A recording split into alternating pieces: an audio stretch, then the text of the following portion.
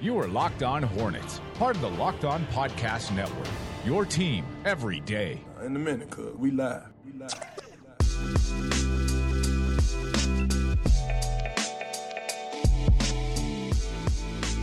This is Locked On Hornets, presented by the Locked On Podcast Network. It's your team every day. Local experts on the #1 daily sports podcast network. You can find myself on Twitter at Walker Mail. Doug is on Twitter at Doug Branson LOH, and you can find the show handle on Twitter at Locked On Hornets. So the Hornets, they lose last night to the Cavs 100-98.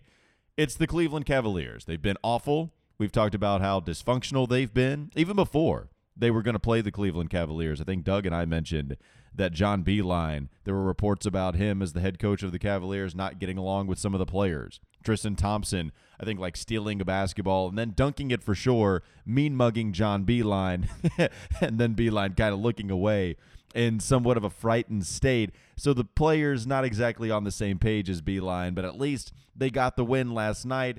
Beilein described the last play of the game that saw Terry Rozier miss an open three-pointer in order to put them ahead and eventually win that game. Eventually that would fall short, but you would see Terry Rozier have a wide-open shot, and Beilein expressed that it was a defensive breakdown. They didn't switch correctly. So let's get into Terry Rozier's performance. It was 19 points for Terry Rozier in the fourth quarter of his career high, not just season high, career high that Terry Rozier accomplished. 35 points last night. Again, you saw him hit 5 three-pointers in the fourth quarter to contribute the total of 19 that he got in the final quarter of action. It was really only him that was able to get this team back with a chance to beat the Cleveland Cavaliers. So to put it in perspective, Terry Rozier scored 19 in that quarter. The Charlotte Hornets as a team scored 21 in the first, 20 in the second, and 23 in the third, and then they scored 34 in the fourth again because of what Scary Terry was able to do. He was scary last night from behind the line, 7 of 15, and that was good, I guess, to see Terry get going a little bit, even though it was too late. Terry Rozier got going from behind the line after not shooting very well in the last 5 games. Another guy that had not been shooting very well, you have to go to the last 4 now, including this game against Cleveland, but that's Devontae Graham. So Devontae Graham goes 3 of 16 in this game, 2 of 9 from behind the line, and now you look at every game that's happened since that win against Brooklyn where Devontae Graham goes off for 40 points. Devontae goes 4 of 14 the next game against Chicago, 2 of 9 from 3, 3 of 18 against Indiana, 3 of 14 from 3, 4 of 15 against Sacramento, 4 of 11 from 3, and then 3 of 16 last night against Cleveland, 2 of 9 from 3. He's shooting in that span he's shooting less than 30%. And then you see him last night only total 9 points. And that is it's tied for the second least amount of points that Devontae Graham has scored this season. That was also, he scored 9 against the LA Lakers, the third game of the year.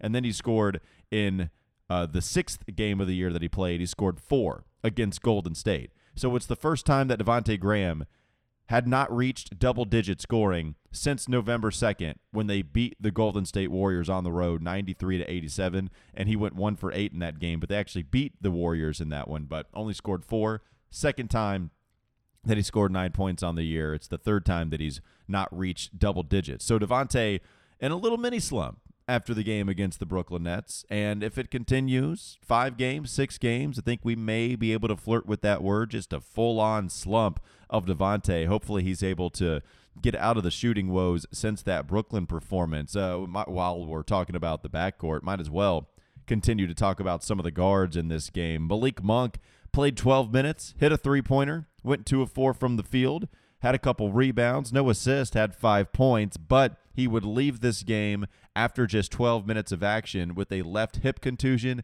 and he would not return. Because you are a Charlotte Hornets fan, you are used to not being able to have nice things. Once we have Malik Monk be able to have a really good game in his last outing against the Kings, he eventually gets hurt with a left hip contusion. Again, we'll see exactly how long he's going to be out. Hopefully, Malik Monk can come back and continue some of the momentum that he was able to bring up. Now, with Malik Monk being out, I wonder how James Borrego handles Dwayne Bacon. And Dwayne Bacon playing last night, he played 12 minutes, only had 1 field goal out of the 3 that he attempted, missed the only 3-pointer he attempted, got to the foul line, had 4 foul shots, missed 2 of them, had a couple rebounds, 1 assist, 1 steal, and ended up with 4 points. Watching Dwayne Bacon last night, guys, made me realize how much I miss Dwayne Bacon because last year's Dwayne, right? Like, he's been so bad at the beginning of the season, and yet when you talk about what James Borrego was saying at the beginning of the year, he said if we have a positive season, that Dwayne Bacon is going to be a big part of it. And he's already fallen out of the rotation, and deservedly so, the way that he had played. He had been really bad by a bunch of different measurements. I mean, you could have viewed him as one of, if not among the worst basketball players in all of the NBA, like bottom 5 bad. Just not playing defense well, getting to the basket but not shooting well. You look at Dwayne Bacon's numbers on the year. Dwayne Bacon, just to go over them once again, hadn't gone over them in a while because he hadn't been playing. He's been a forgotten guy. But Dwayne Bacon shooting just 31.4% on the field, from the field, I should say, 22.7% from three-point range, averaging just 6.1 points per game this season. It's just been bad for Dwayne. And here's a guy I honestly thought might have a shot to lead the team in scoring at the beginning of the year because of the way they talked about him, because in preseason, how many shots he got up.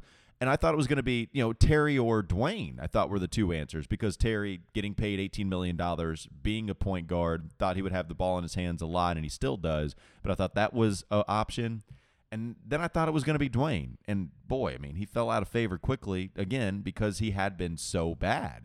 And so now I wonder if Dwayne Bacon will be able to possibly get some momentum going a little bit. Maybe he's going to be able to figure some things out if Malik Monk misses any type of significant time. But something to remember is Dwayne Bacon has been on the outside looking in. Now Cody Martin is playing really well. So it's not like Nick Batum's absence or Marvin Williams' absence called for Dwayne Bacon to step up with a given opportunity. It's really been Cody Martin, who's played extremely well, and I don't know how you take that guy off the court with the defensive pressure that he's put on guys. Offensively, he looks a lot more comfortable, so we'll see if Dwayne Bacon, one, if there's an opportunity for Dwayne, but also even if he is given one, if he'll be able to make the most of it. If you're a Spotify listener, use Spotify Wrapped to show us your top Locked On podcast for the year. Take a screenshot and tag us at Locked On Live and the show of your favorite Locked On podcast. For this instance, you could tweet us at Walker Mail, at Doug Branson LOH, or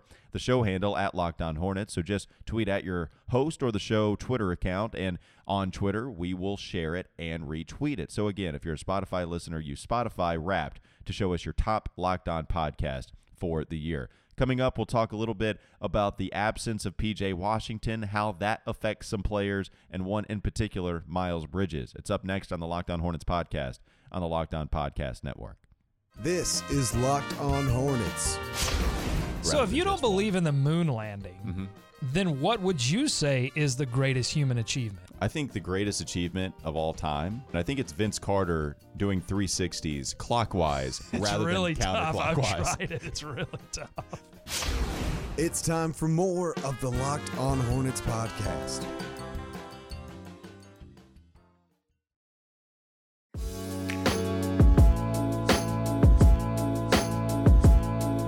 I've mentioned this a couple times. Miles Bridges has not taken that many shots. You look at what he did against the Sacramento Kings on Tuesday. He played just 21 minutes, and he went 2 of 3 from the field. Missed the only three-pointer that he took.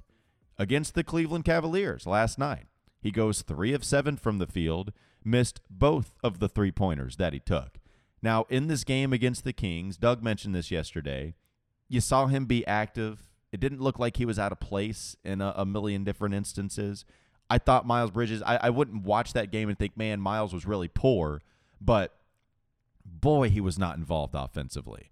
I mean, only 1 assist for Miles Bridges in that game, or excuse me, 0. I was looking at the Pacers game. 0 assists in that game against the Kings. Only 1 rebound in that one. Did have a couple blocks, did have 1 steal, but Miles Bridges just not involved offensively. And then you look at this game against Cleveland, again, only 21 minutes, 3 of 7 from the field, only 3 rebounds and 1 assist in this game. Had 3 personal fouls. and a turnover, ended up with 6 points, no free throw attempts in either of the last 2 games. So I talked about it. We talked about it at the beginning of the year, the redundancy of the selection and first-round picks between Miles Bridges and P.J. Washington. Can you figure out both of those guys playing on the court together? Is that something that can function and be a successful basketball team? P.J. Washington has been excellent this year as a rookie. I mean, sure, he's had his ups and downs, hit the rookie wall, went on a little stretch where he couldn't score a whole lot, or wasn't scoring very efficiently. But P.J. Washington, for the most part, has been very good. I would imagine most Hornets fans have been pleased with what they've seen. And here's Miles Bridges, where you get more defensive responsibility, you get more offensive responsibility. It's been a little bit up and down. And then when P.J. Washington goes down and Marvin Williams is still a little banged up, even though he played well in that game against Sacramento, Nick Batum isn't playing. It's Cody Martin who gets an uptick in minutes. And Miles Bridges kind of goes down. Look, he had been getting 30 a game. He got 38 against Atlanta. And since that Atlanta game, between the Atlanta game and the Indiana Pacers game, there's about 5 contests total there. He had played at least 35 minutes. And now the last 2 games, he's played 21 minutes apiece, again, without P.J. Washington. Now, in this game against Sacramento on Tuesday, I was willing to believe an excuse that maybe, okay, Miles Bridges only played 21 minutes because Malik Monk was playing so well, and Malik Monk played 27 minutes, and maybe it was because Cody Martin brought so much defensive intensity and even hit a 3 and was playing well. So, okay, if Cody Martin's getting some minutes, if Malik Monk's getting some minutes, then maybe that takes away a little bit from a Miles Bridges. I could have bought into that a little bit. Marvin Williams is back, and he was actually shooting really well, hit 3 3-pointers in that game against the Kings, so maybe you leave him out there. Like, I could have accepted all of that as an excuse, and I even mentioned that yesterday, I believe. But I wondered, okay, if it happens again, then maybe this becomes a trend. And so, look, I don't know if 2 games is a trend, but I know it's something that I was worried about, and then it happens again against Cleveland. Miles Bridges is going to be an interesting guy to evaluate going forward. Miles Bridges is going to be an interesting, for me, I think he's going to be one of the more interesting players in viewing what fans think of him. You guys know I wasn't high on him. I thought I was kind of wrong last year. I thought he outperformed my expectations, but I also don't think that my ceiling was all that far off for him. I think he can be an above-average role player. I don't think he's ever going to be an all-star. I don't think he's ever going to be someone that you would even consider close to an all-star. And so this is going to be someone that, again, I'm very intrigued in what Hornets fans are going to think of Miles Bridges as we watch him the next couple of years, how much of a pillar you consider him to be, because Devontae Graham has blossomed, because P.J. Washington certainly is on a very positive trajectory, and those are the 2 guys I think most people should be excited about as the young people, as the young guys. And Miles Bridges, maybe he's right there. Like, he probably is 3rd when you consider him with Malik Monk, who's been so inconsistent. Even a Cody Martin, who people are happy about. I don't know if they'd put him ahead of what Miles Bridges has done. So I still think Miles is 3rd, but I wonder what people are going to think about him, and hopefully he's going to be able to pick it up as the season goes on. You look at the Charlotte Hornets and the schedule that they have coming up. They actually get a couple of days off here, and that is rare to the Charlotte Hornets. It's been brutal for them. And I talked with Rick Bonnell again today on the wake-up call, and Rick mentioned how brutal the schedule had been and the lack of days off that they had. In fact, they hadn't had 2 days off since early November or something like that. You actually look at their schedule. So they played on December 18th, yesterday, against the Cleveland Cavaliers. So they get today off, the 19th, and they get the 20th off on Friday. Then they play the Utah Jazz at home on December 21st. So they actually get a couple of days off, and then they play the Boston Celtics on Sunday.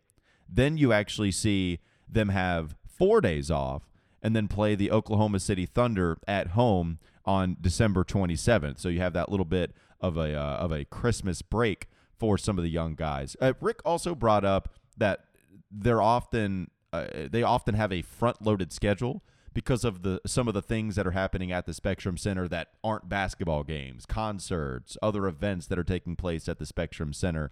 And so here you have, again, a very busy schedule for the Charlotte Hornets where there's not a whole lot of days off for them. at least they get a couple days rest, and then they'll play the Utah Jazz. And by the way, we talked about that Cleveland game being the last easy victory or one of the last few that they're going to get. They have another one against Memphis, and then they have another one on the road against Cleveland again, even though they lose. Certainly that's a game that you would imagine certainly is winnable for them, but there's not too many games that they can win here until it really ramps up, the strength of the schedule ramps up. Perhaps Utah is one, and you might think that's crazy, but Utah only 16-11, have not been playing all that well. Now, they have won 4 of their last 5, including their last 3, but Utah came in as, I think, what a lot of people thought was a title contender, some team that could win the Western Conference Finals and be a representative in the NBA Finals. And they're only 16-11, so perhaps the Hornets can jump on them while they're struggling. Now, again, they've won 3 straight, but that's against the Timberwolves, that's against the Warriors, and it's against the Magic. So the strength of schedule for them here lately hadn't been crazy tough, but perhaps the Utah Jazz are a team you can jump on while they haven't figured it out quite yet. We'll have a little bit more here, one more segment to go on the Locked On Hornets podcast, a part of the Locked On Podcast Network. You are listening to the Locked On Hornets podcast. And that was also a connection of a connection, because the new Carolina Panthers owner, David Tepper, looks like the guy trying to defuse the bomb at the elementary school in Die Hard with a Vengeance, which I thought looked like John Hurd, a.k.a. Kevin McAllister's dad. A.k.a. Peter McAllister. I never would have got that. It's time for more of the Locked On Hornets podcast.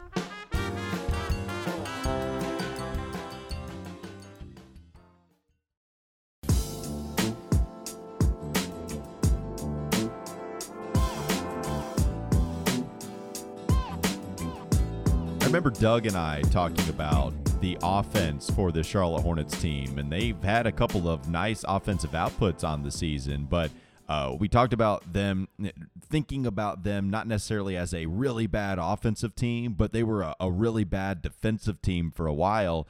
And then you kind of look at their numbers compared to all the other teams in the NBA, and I think since we had that discussion maybe a couple weeks ago, it was, their points per game at 104.5 ranks 27th in the NBA. Extremely bad. You look at the points allowed and where they end up where they rank in the NBA, 110.5, and that ranks 14th in the association. You look at the rebounds, they rank 24th at 43.2, but again, we talked with Sam Purley, and Sam mentioned that the last 5 games they had led the league in rebounding percentage, that they'd actually improved on that quite a bit. But just looking at the points per game and the points allowed, 27th in points per game, and then points allowed, they're 14th in all of the NBA at 110.5. And you kind of look at their schedule and some of the teams that they've held to low-scoring outputs, because there's been some low-scoring games here recently. Against Cleveland, again, a bad team,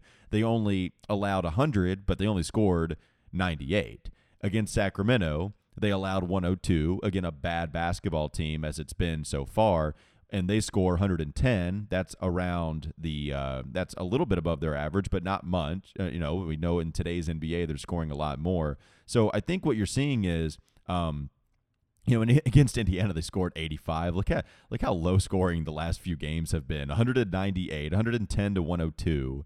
Indiana 107. The Hornets score 85. Chicago, they actually win that game because they score 83 to Chicago 73. Just a bad basketball team. So the last handful of games or so, last 4 games have been real low scoring, and it's not like the Hornets have been good offensively. And I think it kind of goes to show you here recently how dependent they are on Devontae Graham to get buckets for them. Now, again, only 83 against Chicago. They were able to win that one, but that was a game that Graham struggled. Against Indiana, defensively, Indiana was very good against the Charlotte Hornets, and Graham didn't score much. Graham hadn't scored much in the last 4 games, and they're 2-2, but their only wins come against a team that scored 73 and 102. So it goes to show you defensively. It also goes to show you that this is a team that's probably going to take a deep dive, like we've talked about in January. Like we're talking about if they're winning too much, and then we have a game against the Cleveland Cavaliers, a bad, dysfunctional Cleveland Cavaliers team, and they lay an egg against him. Now, granted, was the second night of a back-to-back on a front-loaded schedule that has been pretty brutal, where they haven't gotten a whole lot of rest or 2 days off in a row, but still, the Cleveland Cavaliers are pretty bad.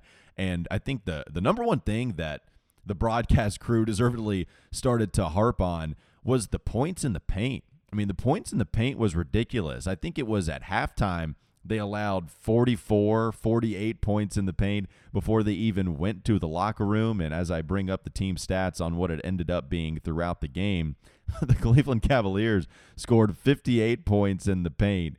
And that means they only scored about 10 or 14 in the paint in the second half because of what the Hornets gave up in the first. And then you look at the rebounds, what they had been doing, the Hornets. They had been doing a lot better in the rebounding department. And then you see how badly they get out-rebounded by the Cavaliers. It was 59-40 on top of the bad shooting that they had in this one. When you get out-rebounded like that, it's amazing that they brought this to within 2. It goes to show you how bad of a basketball team that Cleveland is. The only way that the Hornets actually were, again, able to be in this is because of Terry Rozier's 19-point fourth quarter, but also because they took nearly 20 shots more. Despite them only shooting 40% from the field, they took almost 20 shots more than what the Cavaliers did, 91 to the Cavaliers 74. And again, that's how they were able to only lose by 2 and come within a Terry Rozier missed three-pointer, a wide-open missed three-pointer from possibly winning that game. Thanks for listening, and remember, you can subscribe to this show on Apple Podcasts, Google Podcasts, and Spotify. Make sure you follow us on Twitter at Locked On Hornets. A little bit of a short podcast today as I go solo. Doug, I think, will be able to hop on with me on Saturday, maybe Sunday. We'll try to put something out there. That'll be after the Boston Celtics game. We're going to have a little bit of a weird Christmas schedule. Certainly won't be doing it Christmas Eve or Christmas Day, but try to bear with us as we figure out our schedule going forward. I do think, though, we will be able to put something out there maybe Monday following the Boston Celtics game. So that Boston Celtics game, maybe Sunday, we'll put something out and try to give you a couple of different things here and there, recapping the weekend, going through the holiday week. Hope you guys have a great holiday week as well, and we'll talk to you a little bit more on the Locked On Hornets podcast. Always appreciate you joining us here on the Locked On Podcast Network.